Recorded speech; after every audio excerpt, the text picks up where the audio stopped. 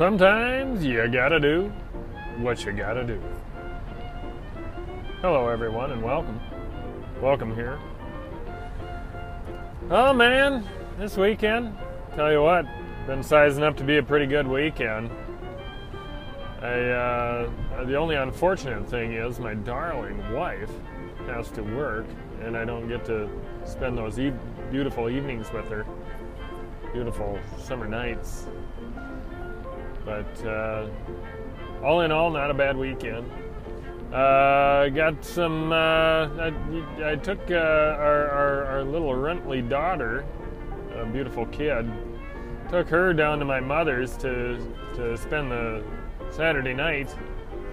And as we got down there, my mother, who is an incredible woman, she's definitely a saint. I think everybody that knows her will definitely agree with me on that one. She took it upon herself to buy me a bunch of the canning water bath supplies, give me all of her old mason jars, and she had holy shit tons of lids for me that I could use for my canning operation this late summer and early fall. So I'm definitely looking forward to all that, and I've been inundating myself with water bath canning, pressure canning, just canning in general, and food preservation.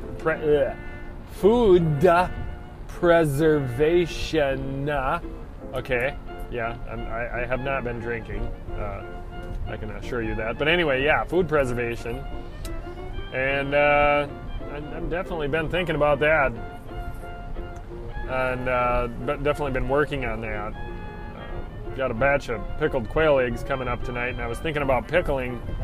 I was actually thinking about water bath canning those pickled quail eggs just to seal them and see how this is all working and test my abilities at it, and also pickling some summer squash while I was at it. Maybe taking some of that and just throwing the summer squash in the pantry and the quail eggs in a spare room of the fridge, keeping those refrigerated. USDA guidelines say that you need to keep those refrigerated. There was a YouTuber I did run into, though, that water bath canned chicken eggs and quail eggs, and what they did is they left them on a warm shelf. They learned from the Amish how to do that. But the USDA, you know, if you were ever to sell these, you definitely have to keep them refrigerated, which is nothing beyond us to do that. But something to think about. Anywho, good times. Last night, you know, the opening quote was, "You got to do what you got to do," and this is where I'm going with this. So last night, it was discussed in the household that it would be best to be rid of two of our roosters. Two roosters that were a little meaner than the others to some of the chickens. Definitely two team members that were not very polite. And we wanted to get rid of them.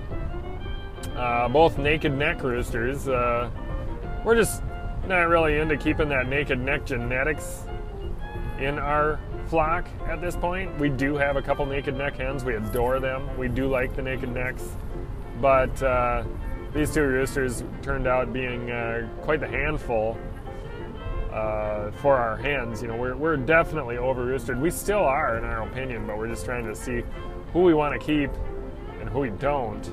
We do have our differences on that, but I'm sure we can definitely figure that out.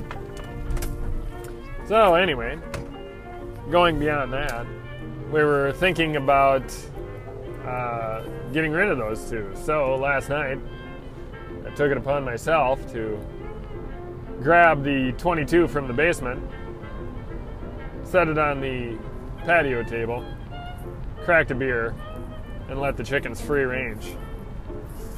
Because, to be honest, if I were going to be a chicken that was dispatched, I'd like to be free ranged first.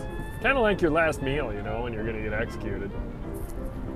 So I thought, well, these old boys, I'll sit here and knock down a beer, let them eat some clover, let them do their thing, let them free range, let them kick and scratch around and go in the horse pen and eat some horse shit, you know. Chickens love that. So I let them.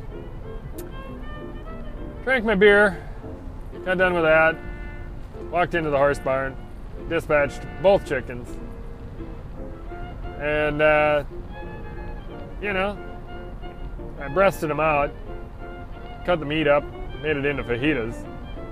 And last night, Daddy was home alone eating fajitas. Amazing fajitas, by the way. The meat was a little tough, but the flavor was out of this world. And that was pretty amazing, so I guess if I were to say anything, it was well worth it. I ask all of you at this moment, you know, for Harry Potter and Oreo to have a moment of silence. I'll start that moment of silence right about now. Alright, that was enough of a moment of silence. Those cocksuckers deserve to die. They were pretty mean to the hens anyway, and they tasted great. Amazing. So thank you for participating in that moment of silence. Anyway, so good enough. Fuck yeah. We're talking about, you know, you gotta do what you gotta do sometimes. There's a couple more roosters we got our eyeball on. I mean, I don't want to dispatch any more roosters than I have to, but we'll see how they are. I do have Miss Delaware. Boy, she's a volatile young lady. She's not that young, but she definitely one of our better chickens, a pet chicken, and we love her so much, but she just lets herself get beat to death. And I don't know if she's just that much more fertile than the rest of them. She's not a prolific layer by any means. She's a big girl. The roosters just pick the living shit right out of her. The chickens pick on her. Everybody picks on her. And it bugs me because she can't be in a flock and not be picked on. Everybody just plain picks on her. So I don't know really what to tell you about that, but it's hard. It's hard to watch, you know, because we all adore Miss Delaware, our tame bird. So, what do you do? It's looking to me like, well, Antonio's actually, I mean, he's loud and he's proud and he's definitely a showstopper, but we don't know if he's going to make the cut. We do have a gray one. We'd like to make the cut, and we do have a buff Orpington rooster who seems pretty polite, actually. Give it a few weeks here, we'll figure that out. We do have that Easter egger rooster who I would actually like to keep, but my wife would absolutely like not to keep. That being something else. 2 chickens got out of the coop today, or out of the run today, and then one of the dogs got a hold of them. So one is in the is in hospice right now, behind the garage in a dog kennel in the shade. So we'll see how that goes too. If she doesn't do very well, we'll have to see what comes of that. You know, it's pretty tough. It was an Easter egger hen, our only one, and I'm kind of disappointed in that and seeing what happens. You know, it's just an all-around bunch of flock drama this weekend, but I think getting rid of those 2 roosters was an amazing start. They just weren't something that we needed to keep around, and yeah. I mean, they're great. You know, I mean, they gave me plenty of energy for today to run through my day by eating their tasty meat. So I'm happy, and you should be too. Nobody volunteered to take them, so I thought, well, it's time to do this, you know. So whatever works. Anyway, things are looking good. Things are looking good on the homestead. Can't wait to do a little gardening, canning. The tomatoes that I'm going to have are just catastrophic. The yield is going to be huge. I'm looking forward also to those sunflowers. Once they ripen up, you know, throwing those in the chicken pen and letting the chickens have an amazing time with those. That'll be nice as well. the squash, zucchini, summer squash, delicate squash, all that. We're getting some harvest out of the deal. So nothing to be ashamed of there. Out of the, like I was telling people, I spent in the neighborhood of $50 on all these seeds. I only planted probably not even half of them. And I think I've already gotten $50 worth of groceries out of them, and it's not even close to like total harvest season yet. I mean, we still got, and not to mention the money that you spend on pumpkins and gourds and mini pumpkins and all this happy little shit for Halloween. I mean, I got all that growing right in the garden right now, and I'm not doing anything to it. And, I don't really weed the garden. I don't really do anything to it. It's just growing, and it's in there. So, like I say, pretty happy.